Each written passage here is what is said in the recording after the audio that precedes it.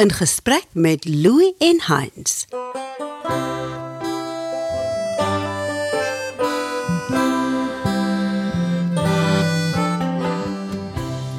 Welkom by In gesprek met Louis en Heinz. Jy word uitgenooi om saam te kuier met twee vriende wat aktuele en ongewone kwessies bespreek oor 'n glas wyn. Louis is 'n kliniese sielkundige, skrywer, asook 'n gereelde en bekende stem op radio. Heinz is 'n mediese spesialis, skrywer van boeke en rubrieke, asook 'n kunstenaar. Dis die Heinz, ons dreig al met hierdie onderwerp vir 'n ruk hoor.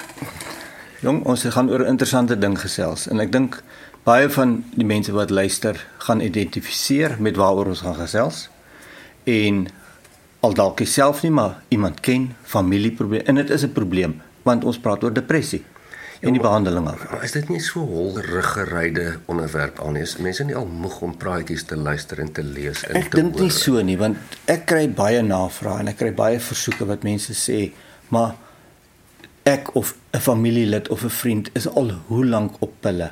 Die persoon raak nie beter nie. Is daar dan nie ander raad nie? Kan ek nie iets anders voorskryf nie? Is daar nie sterker pille nie? Is daar nie beter pille nie? Die mediese wetenskap nie al iets beter uitgevind nie. Jy weet, ek kry baie daai ding en jy weet die pasiënte wat ek sien, voor sê nou maar 'n hartoperasie. Baie van hulle is op medikasie en ek kan vir jou sê die groot persentasie van hulle is op antidepressante. Ja. Dis bekend jou mense nog verseker. Ja. Ek bedoel, so daar is soveel mense op antidepressante. Nou, as jy dan nou nog altyd op antidepressante is, dan is jy mos nou nog nie gesond nie of hoe? Wel, jy vra die relevante vraag wat mens eintlik moet vra. As jy 'n kopseer het en jy drink 3 kopseerpille, dan is die meeste mense se kopseer weg. Presies. Hoekom is jou depressie nie weg as jy... En dit is wat ons moet bespreek. Want dit is toch 'n regverdige vraag. Want ek gaan dokter toe en ek sê, ek voel af, ek voel te neergedruk, help my. Ja. So, ek dink, wat ons moet oor praat is, kom ons begin by die ouwe dokter toe gaan, wat sê hy is te neergedruk. Die diagnose eerstens moet gemaak word, en die diagnose moet reggemaak word. Die klem op reg. En dit is nie altyd so maklik nie. Veral as ons kom by psigiatriese siektes, is dit nie altyd maklik nie. En ek bedoel 'n dokter kan vir jou sê, vra en hy gaan sê jy het 'n funksionele verskywing. Ja. En wat is 'n funksionele? En dan tik jy 'n paar boksies. Wat is dit? Daar is 'n paar dingetjies. Dis 4 of 5 vrae, nee, wat is dit alles? Dit is hoe slaap jy? Ja, as jy nou kyk na die kriteria vir depressies, maar die probleem daarmee gaan nie oor om die boksies af te merk nie. Die probleem gaan om daai beeld saam te sit en te kyk of dit jou funksionering verkrippel. En Absoluut. Dit is gewoonlik waar baie mense wat nie regtig gespesialiseerd in die rigting dit mis nie. Daar's 'n groot verskil tussen om te neergedruk te wees en om klinies depressief te wees. Absoluut. Die een is 'n siekte toestand, die ander is nie. Maar nie. Normale. Ons kan nie altyd op haai wees nie. Ons kan nie altyd goed voel. Sê jou vrou en kinders in 'n motorongeluk verloor en jy is so af dat jy nie die bed kan staan nie. Dit moet mos so wees. En as jou werk jy te veel werk of jy het iets gebreek, jy moet mos sleg voel. Dit is normaal. Mense moet dit nie verwar nie en dis 'n belangrike punt. Maar ek kry die idee dat as jy na 'n dokter toe gaan, dan en jy's te neergedruk en vra die dokter vir jou, hoe slaap jy? Nee, ek slaap nie lekker nie. Okay. Laat jy in die oggende vroeg wakker? Ja, ek raak. Hoe is jou eetlus? Nee, my eetlus. Hoe is jou sekslus? Nee. Okay, hy het nou daar 4 vragies gevra en sê, maar mevrou, jy is depressief. Ek kan jou help. Ek gaan nou vir jou pil voorsien. Depressie is so maklik. Nee, die diagnose eerstens kan nie so vinnig wees nie. En tweedens, mevrou gaan vir jou pil voorskryf. Is ook nie so maklik nie. En dit is waaroor ons gaan gesels. Ja, mens moet dan seker ook dan met mekaar praat oor, maar wat is eerstens die oorsake van depressie, want dit is die groot vraag, né? Ja. Hoe bekend is jy met die syfers? As jy kyk Suid-Afrika, ons werk ons maar baie met die goed. Omtrent 10% van die Suid-Afrikaanse populasie, en dit korreleer reg oor die wêreld, is klinies depressief, of so sê hulle. Omtrent 20% mense wys duidelike simptome. Dis baie mense. 23 selfdoodgevalle per dag in Suid-Afrika. Dis baie. Wat baie gelink is aan depressie. En dis die syfers. Dis die syfers. Dis algemeen. Vra mense, nou hoekom is dit? En is dit maar die normale lewe waarin ons leef?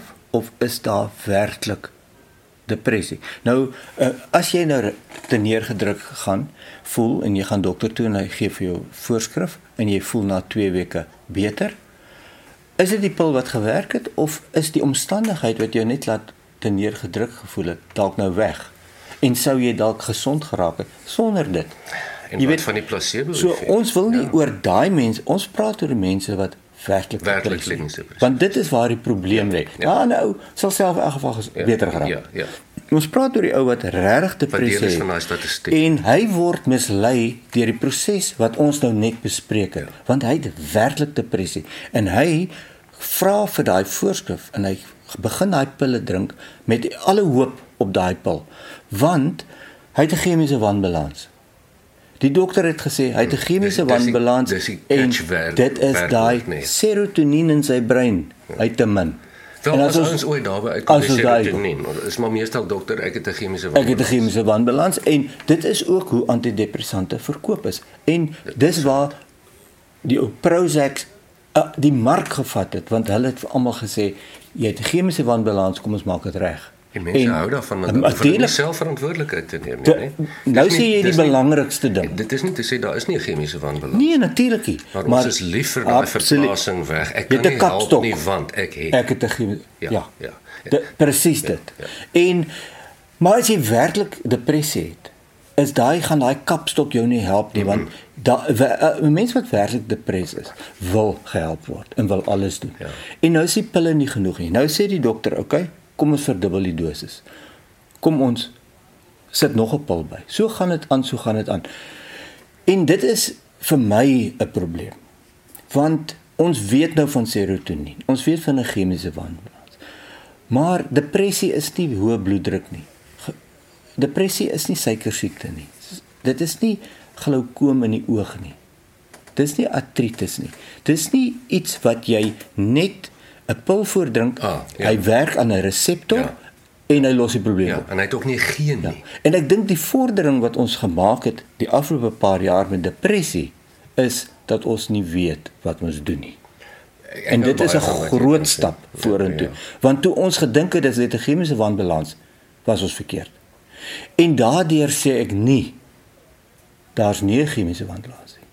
Maar ek dink depressie is 'n multifacet siekte met klomp insette wat nodig is om dit te behandel. En ek dink dit is wat die moderne wetenskap nou meer klem wil begin oplê. Daar's ander faktore om depressie te behandel, waarvan die pil wat voorgeskryf is, maar een aspek is. Ja, en eintlik nie so goed werk nie. En nie so goed werk nie. Nie glad nie baie goed werk nie, en dit is dit sien jy elke dag. Ja, en dis die punt. Nou, hierdie is jou veld, maar as ons kyk na die faktore wat 'n rol speel in depressie en in kliniese depressie, daar wat jy ingekapasiteer is. Maar nou moet ek ook sê, ek het in my hele lewe van privaat praktyk wat 27 jaar is, nog net seker 3 pasiënte gesien wat so geïnkapasiteer is van depressie dat hulle regtig nie uit die bed uit kan opstaan. Hulle kan nie beweeg. Ek praat nie van mense wat in geslote sale opgeneem is. Ja. Van buitepasiënte en mense wat in gewone opname is. Dis baie selde dat jy nie bietjie kan funksioneer. Ja. Nou die oorsake van hierdie ding is ons almal weet seker, soos jy reg sê, is tog op verskillende vlakke. Maar die biochemiese oorsaak wat jou veld is. Ja. Ek wil my verstaan met jou toets. Wat nie heeltemal my veld is, maar 'n aanverwante veld. Die bietjie navorsing wat ek van weet is dat mense met depressie se hippocampus is kleiner as ander mense se. Nou is die teorie dit, dan is jou neurotransmitters vir serotonien minder, en dis waar die serotonien teorie seker vandaan kom. Dit is presies waar. En nou is daar gestryery, maar is jy depressief oor daaroor of is dit aan die ander kant? En dit is so 'n handige ding om te gebruik om iets te bemark. Dit is so, maar hier's 'n ander ding wat ek wil doen. Blykbaar dan ook word dit geassosieer met meer kortisol afskeiding, met kleiner hippocampusse. En wat ek definitief sien, of alle sielkundiges definitief sien, is dat kliniese depressie en kliniese angs is nie onderskeibaar van mekaar nie. Die een kom voor die ander en die angs kom voor die depressie altyd. En dit link nou met die kortisol. Natuurlik, en dis interessant. Verstaan ek reg? Ja, jy verstaan heeltemal reg, en ek dink 'n mens kan nooit die sogenaamde chemiese wanbalans ignoreer nie. Die probleem vir my is dat dit nie altyd die antwoord is nie, en dit is oor 'n verkeerde diagnose, en ek was ook jare 'n GP voor gespesialiseer het, en ek weet wat ek ook gedoen het, en ek weet wat gedoen word. Die diagnose word gemaak op funksionele verskywings, en dit is verantwoordelik van jou. Nou, die biljoene chemiese wanbalanse wat hanteer word, daar's biljoene mense wat voordele uitvind. So, deur te sê, dit is nie die antwoord nie, daar sal geen dokter wees wat vir iemand sal sê, dit is nie die antwoord, die stop dadelik jou pille nie, want dit is ook onverantwoordelik. Ja. Dit is nie wat ons sê nie. Ons sê nie, jy moet jou pille stop, of jou pille gaan nie help nie. Maar as jy optimaal gehanteer is, en optimaal gemedikeer is, en jou pille is verander, en jou dosis is aangepas, en jy is nog nie waar jy is nie. Ons praat van hierdie persone. Dit beteken nie, jy jou pille stop, het werk nie. Dit beteken, daar's ander dinge, wat ook gedoen moet word. Ja, en ons praat nie eers noodwendig net van die sielkundige faktore. Nee, ons daar's baie verskeie ander goeters, en dit is wat depressie as 'n siekte so moeilik maak om te behandel. Want elke persoon is verskillend en het verskillende insette wat gelewer moet word. En vir my, en dit is waar jy ons kan meer help, vir my voel dit, een van die belangrikste fasette is die depressieleier self. Baie van die siekte is in daai persoon se hande, wat hy aktief of sy aktief betrokke moet raak by die toestand, en weet, en ingelig weet, dat die pille is nie net die antwoord nie. Ek moet ook dit doen, ek moet ook daai vaardigheid aanleer, ek moet dinge ook so hanteer, ek moet ook die lewe dalk so sien, ek moet sulke dinge doen, ek moet daai vaardighede aanleer, om my siekte te help behandel. Ek kan nie net rely op eksterne faktore en pille nie. Is dit waar? Ja, natuurlik, en ek dink dit is ook uiteraard selfs meeste psigiaters of feitelik alle psigiaters se benadering, dit is die metafoor wat gebruik is, jy het 'n gebreekte been. Ja. En jy moet weer leer om goed te loop. En om jou weer goed te laat loop, het jy 'n kruk nodig. Ons gee vir jou die kruk, dit is jou pille. Ja. En as jy goed kan loop, dan gooi jy die kruk weg. Ja. Of ons kickstart jou met die kruk. Jy weet, as jy ketamien, die tipe behandeling gebruik, net om die persoon te kry, wat dan self moet oorneem. Ja. Maar nou het jy hier die paradoksale situasie. Jy kry intelligente mense en mense met hoë draagkrag, resilience, wat dit weet. Ja. Maar hulle gemoed hang swaar oor hulle. Ja. So hulle kry dit nie reg om te doen wat hulle moet doen. Om dit te doen nie. Ja. Dus maar dis wat ek jou wil vra is, vind jy dat die mense is bereid om self skouer in die wiel te sit? Of is daar baie mense wat sê, maar ek drink aan nou die pille wat dit gaan baie afhang wat 'n konteks jy werk. Ek dink dis 'n fantastiese vraag. Niemand het nog ooit dit vir my gevra nie en ek het nog nooit daaraan gedink nie. Ek werk in 'n privaat praktyk in Stellenbosch. Ja. Wat die mense wat daar kom betaal vir behandeling. So as hulle nie gemotiveerd is nie, mors hulle eie tyd en hulpbronne. Ja. So ek het baie min mense as kliënte of pasiënte wat sê ag nee man, ek wil maar net hê die pille, maar ek is nie bereid om iets self te doen nie. Maar in baie ander kontekste is dit baie waar en daar's verskriklik baie mense wat dit doen.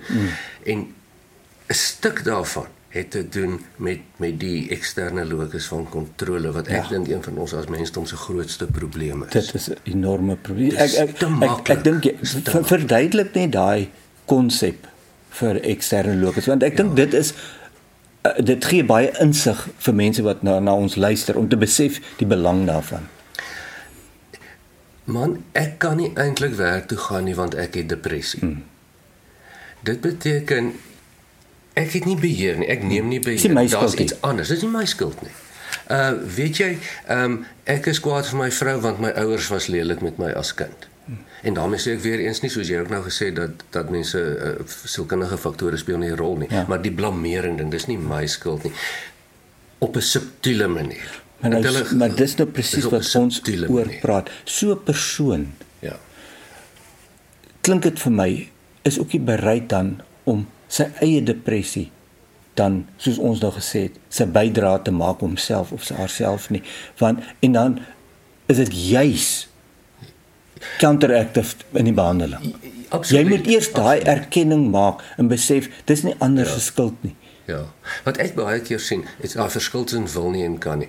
Wil nie, kan mens eintlik niemand help nie. Ja, nee, dit kan.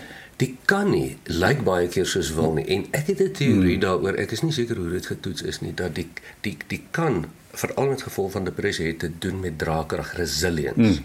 As jy resilience het, kan jy dit doen. As jy dit nie het nie, kan jy dit nie doen. Hoeveel keer sien ons hierdie ding van die jong man student, wat dit is nou in die afgelope 2 dekades, wat neerval van depressie en regtig swaar depressie, hy sit nie aan nie. Ja. Kom met 'n goeie huis uit, 6 A's in matriek. Sê vir hom, jy moet opstaan uit hierdie bed uit, jy moet gaan stap. Ek kan nie. Maar jy kan en jy sal. Want hy het nie resilience, hy het nie swaar gekry om te leer, maar nou kry ek swaar. Ek ken nie sukkel. Ek moet deurbyt. Deurbyt.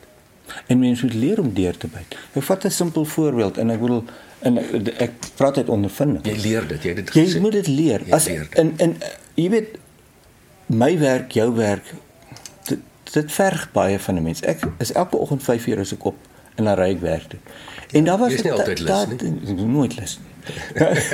En dan daar was 'n tyd in my lewe wat ek in die oggende ry, dan dink ek, ja, dis weer tot 8 uur vanaand. Dis 'n lang dag. Ek kom by niks uit nie. En dan die volgende dag dan dink jy dieselfde. Maar elke dag raak dit so 'n bietjie erger. En dan begin jy ook dink, ja, was dit nou nie vir die werk nie. Jy begin daai buite redes begin. Jy begin daaraan vas. Jy begin daaraan vas. Dit pas jou. Ja, dit pas my. En ek het net op 'n dag gesê, nee, mens kan nie so aangaan nie, en ek het dit besluit, en dit is waar die wil. Ek het besluit, kyk, ek gaan dit nie so nie, ek wil dit so wees nie. Hoekom gaan werk? Ek gaan werk want dit gee vir my 'n inkomste en dit gee vir my iets om iets anders te kan doen wat ek geniet. En as ek in die oggend ry en ek voel so, dan dink ek, man, laat ek net gou hierdie dag klaarmaak, want dan kan ek vis vang, want ek het nou geld om vir my 'n lekker visstok te koop, en dan kan ek gaan ontspan. Dan sien ek dit so, en ek het dit net 'n paar dae gedoen. En nou is dit vir jare al weg, want is 'n mindset wat ek verander. Maar dit kan net sowel gesnowball het in die ander rigting as ek dit toegelaat het.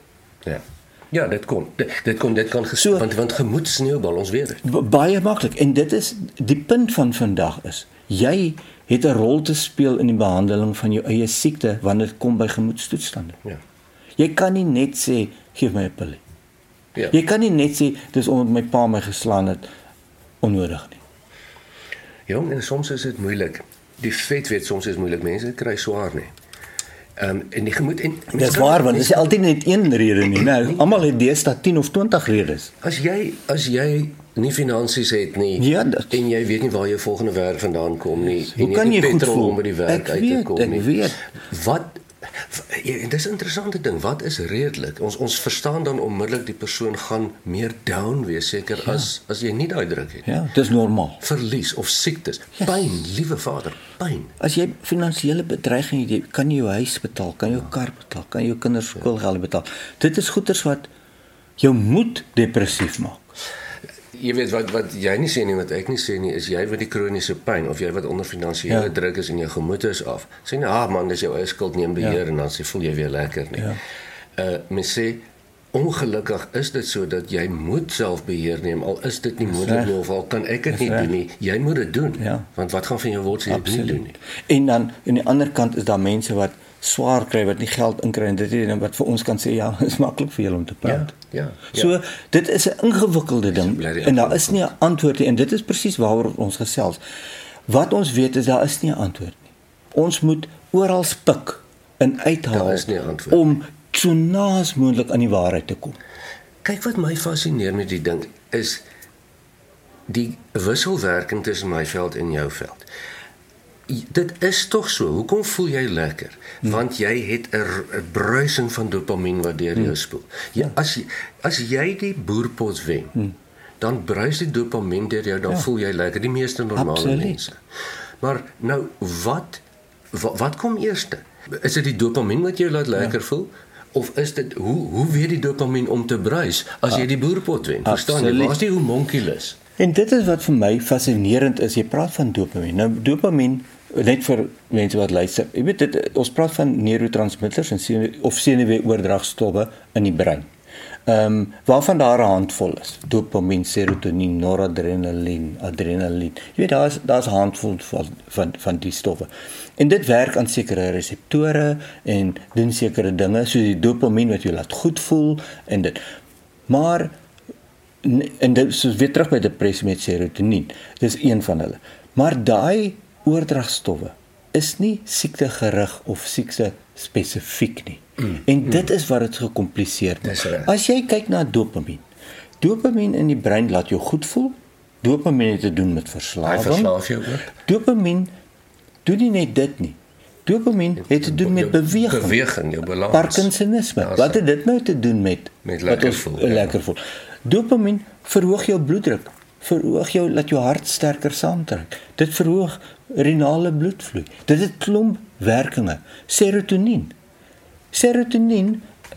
het te doen met jou maag. Met maagklagtes, maagprobleme. Maar het te doen met depressie. Dis hoekom, daar's nie 'n golden bullet wanneer het kom by neurooordragstowwe in die brein nie. Want dit is so enigma wat hierdie stowwe alles kan doen, dat jy nie kan sê, maar as ek hom blok of hom meer maak, gaan dit net dit doen nie. Want jy doen dit op soveel verskillende fasette, dat dis 'n ingewikkelde storie. So as iemand vir jou sê, vir depressie, man, ek gaan jou serotonien verhoog en jy's genees, dan moet jy 2 keer dink, dis meer ingewikkeld as dit. Dis nie bloeddruk nie. En dit is wat die mense net moet besef. Dis een van die tools in die gereedskapskas. Daar's baie ander. En die mediese wetenskap se vordering op die gebied van depressie is, daar's nie een antwoord nie. Ja, en dit is nie baie ver, ons is nie so ver gevorderd as ons dink, veral met hierdie gemoedding, en dis tog die siekte van ons tyd. Dit raak al hoe meer, die angs, kry jong mense depressie. My vriend, nou sien jy. En dis nie, baie sit aan, en onthou adolescent of jong mense se depressie is anders as volwassenes, maar dis verseker kommerwekkend. Studente, wel funksionerende mense, vrot van die depressie. As ek dit net kan sê, wat het ek in my rubriek verlede week geskryf? Ja. 'n meisie in haar 20. Ai, dit was genade dood gekry op grond van haar gemoed. Vertel 'n bietjie, ek het dit baie aangrypend. Vertel 'n bietjie van daai die meisie, sy is op skool en hulle is gegaan op 'n uitstappie in België. Almal het gevlieg van die lughawe af. Dis nie Suid-Afrikaanse meisie nie. Nee, dis van België. En terwyl hulle op die lughawe is, ek dink hulle was 60 kinders of wat, toe daar 'n terroriste bomme geplant en die bom het afgegaan en klomp mense gedood, waarvan haar vriende en vriendinne voor haar gesterf het. Sy het wonderbaarlik dit oorleef. Maar sy het in so 'n depressie verval. Dit was vir haar so traumaties. En sy is een van die, en dit is hoekom ek haar noem, want sy wil gehelp gewees het. En sy was oral. Sy het elke psigiater, sy het haar samewerking gegee, sy het vir psigoterapie gegaan, sy het vir alles gegaan, sy het al die pille probeer, sy was op 11 pille dink ek op die einde, hoë doserings, sy sê sy voel soos 'n zombie, soos 'n spook, maar sy raak nie beter nie, en sy kon nie meer so aangaan nie. Dit wys jou hoe ernstig raak jy geraak van depressie, en sy het aansoek gedoen om genade dood, wat toegestaan is. Ek dink aan 'n ander ding, wat ek ook net vinnig wil noem, hoekom ons so min weet van depressie, nog 'n bewys daarvoor. Wat van EKB? Jessie, daar was daar 'n tyd hierso in die laat 90s, vroeë 2000, as jy roer word jy geskok. Nou, en baie mense het mooi gereageer daarop. Maar tot vandag toe weet ons nog nie eintlik hoekom dit werk nie. Ons weet net dat as 'n mens 'n konvulsie, EKB is 'n elektrokonvulsiewe terapie. Dis ou skokterapie. So jy het 'n apparaat en dan sit jy elektrodes in jou kop en jy stuur 'n stroom deur die brein. En dit word natuurlik baie menslik gedoen onder narkose. Baie mense onder narkose. Dis dit is 'n absolute formele prosedure en jy kry 'n konvulsie. Ja. En die idee daar agter het gekom, hulle het gevind dat mense wat aan depressie ly, wat vir een of ander rede sê maar epilepsie het of iets en dan 'n konvulsie kry of fit, beter voel daarna. En toe het hulle gesê maar dit is gereeld sien hulle dit. Elke keer dat daai ouens fit, is hulle depressie beter vir 'n tydperiode. En toe die mense besluit, maar kom ons indiseer 'n konvulsie, dan kyk ons of dit dan en toe help het. En tot vandag toe word dit nog gebruik. Jy kry 'n reeks van hierdie elektrokonvulsiewe skokke, hulle fit en hulle depressie is beter. Maar ons weet nou nog hoe werk dit. Ja, wel dis interessant. En dit is die ding. Temporale loop epilepsie simuleer baie keer depressie simptome. Presies. So wys jy hoe min weet ons nog. Min van neurologie. Ja, baie min. So ek wil net hê mense wat na ons luister, moet weet. Moenie raad op wees nie, want niemand weet eintlik nie. Almal probeer nou koppe. Nou eers dat dokters besef, daar's nie 'n goue bullet van serotonien nie. En alles probeer by mekaar sit. Nou kom die dinge bietjie by mekaar. So die mense moet moed hou. Hulle moet besef. Daar's meer fasette. Dit gaan aan. Ek is reg. Almal het ook agtergekom die serotonien SSRI onderdrukker metode werk nie eintlik so goed nie, nê. En hoe verklaar ons hoe verklaar mense die placebo effek met die as dit is natuurlik 'n absolute onderwerp. Ja, nee. Daar's iets tog mysterieus. En ons moet oor placebos praat want ek weet nie of jy weet nie, maar daar is 'n genetiese komponent. Daar is sekere mense vir wie placebos werk en ander nie werk nie. Vertel. Nou en die placebo effek is klassiek te doen met gemoedsprobleme, pyn, want jy weet pyn kan baie subjektief wees. Kroniese pyn. So daar is 'n tipe van 'n kraniale, kognitiewe, psigologiese effek betrokke. Maar daar's genetiese studies gedoen en daar's gevind daar's sekere variante van genetiese materiaal dat as jy dit het of dit nie het nie, dat jy meer vatbaar is vir placebo. Ja. So as ek dit vir daai ou gee en dan sien ek, nee, maar daai al is dit 'n placebo, daai mense voel baie beter en daai nie. En ek doen hulle genetiese ondersoeke, dan sien ek maar daai ouens en moet dan verder te bemoeilik, maar hulle kan dit overrule as hulle kan dit. Maar as dit werk en is 'n placebo, why not? Hoekom nie? Daar's nie neeweffekte nie, daar's nie skade nie. Die man voel beter, geneties is hy geprogrammeer om beter te kan voel met 'n placebo. Go for it. Ja, weet jy, as ek so dink oor al die jare se mense met depressie wat ek gesien het, en dit is maar die meeste van mense in privaat praktyk sien maar jou gemoedsversteurings. Dit is verskriklik baie mense. En ek moet sê, wat het gemaak dat die mense wat die diagnose afgeskit het? Kan ek nie vir jou presies sê, maar dis duidelik die meeste is as gevolg van antidepressante of my insette of buite insette nie, maar dit lyk asof daar 'n kombinasie van tydslyne en 'n bietjie biochemie, en as dit is, dan skielik skuif val die hele ding in mekaar. Dan skuif iets. En ek het al regtig gesien dat mense uit regtig kliniese depressies uitkom, hulle self daar hard uitgewerk het met sonder medikasie. Maar ander mense kan dit ook nie reg kry nie. Ons weet nie presies hoekom nie. En dit moet ons in gedagte hou. Elkeen is anders. Maar dit is soos hierdie Rubik se blok vir die klomp klere. Jy draai en is alles te mekaar. As jy 'n paar skywe maak, is al die klere aan een kant. Dan val dit net so in mekaar. En dis waarna ons moet werk. Dis daar, wat laat daai goed in mekaar skuif? Want hierdie is nie, ons weet nie watter skuif nie. Dit is die geld wat dit kos, die impak wat dit het, produktiwiteit. Ek lees nou die dag, want almal weet tog ou Winston Churchill het van die swart hond gepraat. Maar dit kom blykbaar van Horatius af. 65 BC. Hy het vir die eerste keer gepraat van die swart hond wat mense se skade wil loop. Dis 'n bekende. Dis 'n ou ding. Dis 'n ou ding. En ek dink ons moet dit ook, ons het nou gepraat oor die pille, ons het gepraat oor die diagnose.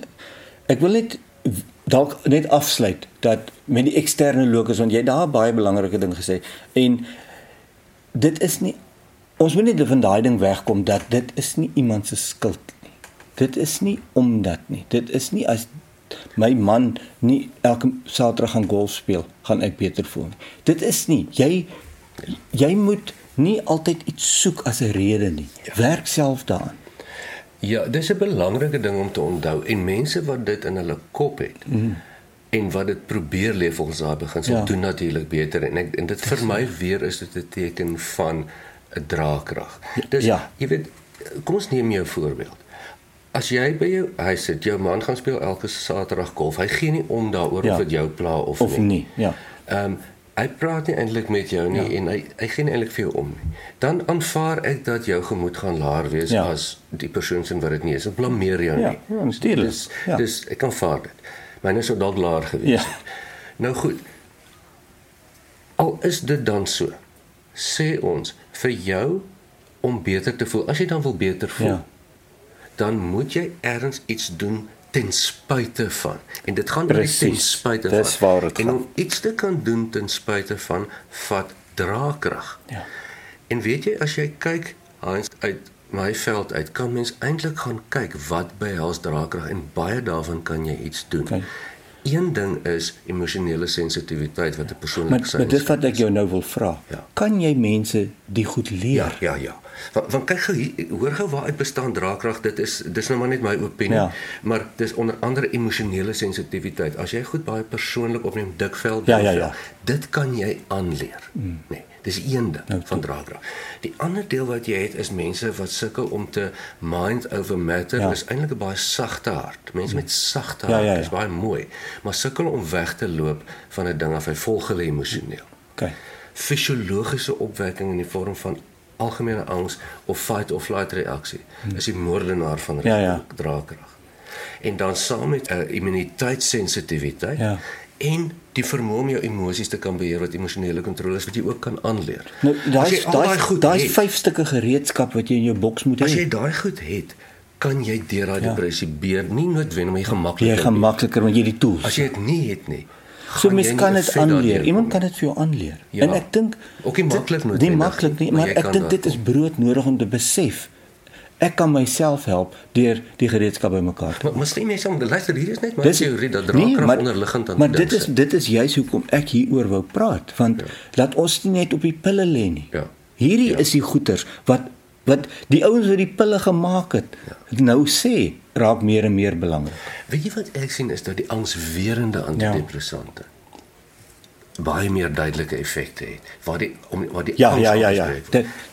angs is alles. En weet jy, ek en jy moet tog in 'n ander tyd ons hieroor gesê. En ons moet onthou die eerste antidepressante, die jou trisikliese antidepressante.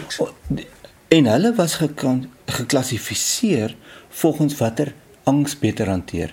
En nie daai was die waarheid. Het lekker gewerk, Dit was die waarheid. Prozaidin en daardie goed. Triptanol, alles. Maar nou wat ek ook net een woord wat ek ook nog net wil vir jou vra.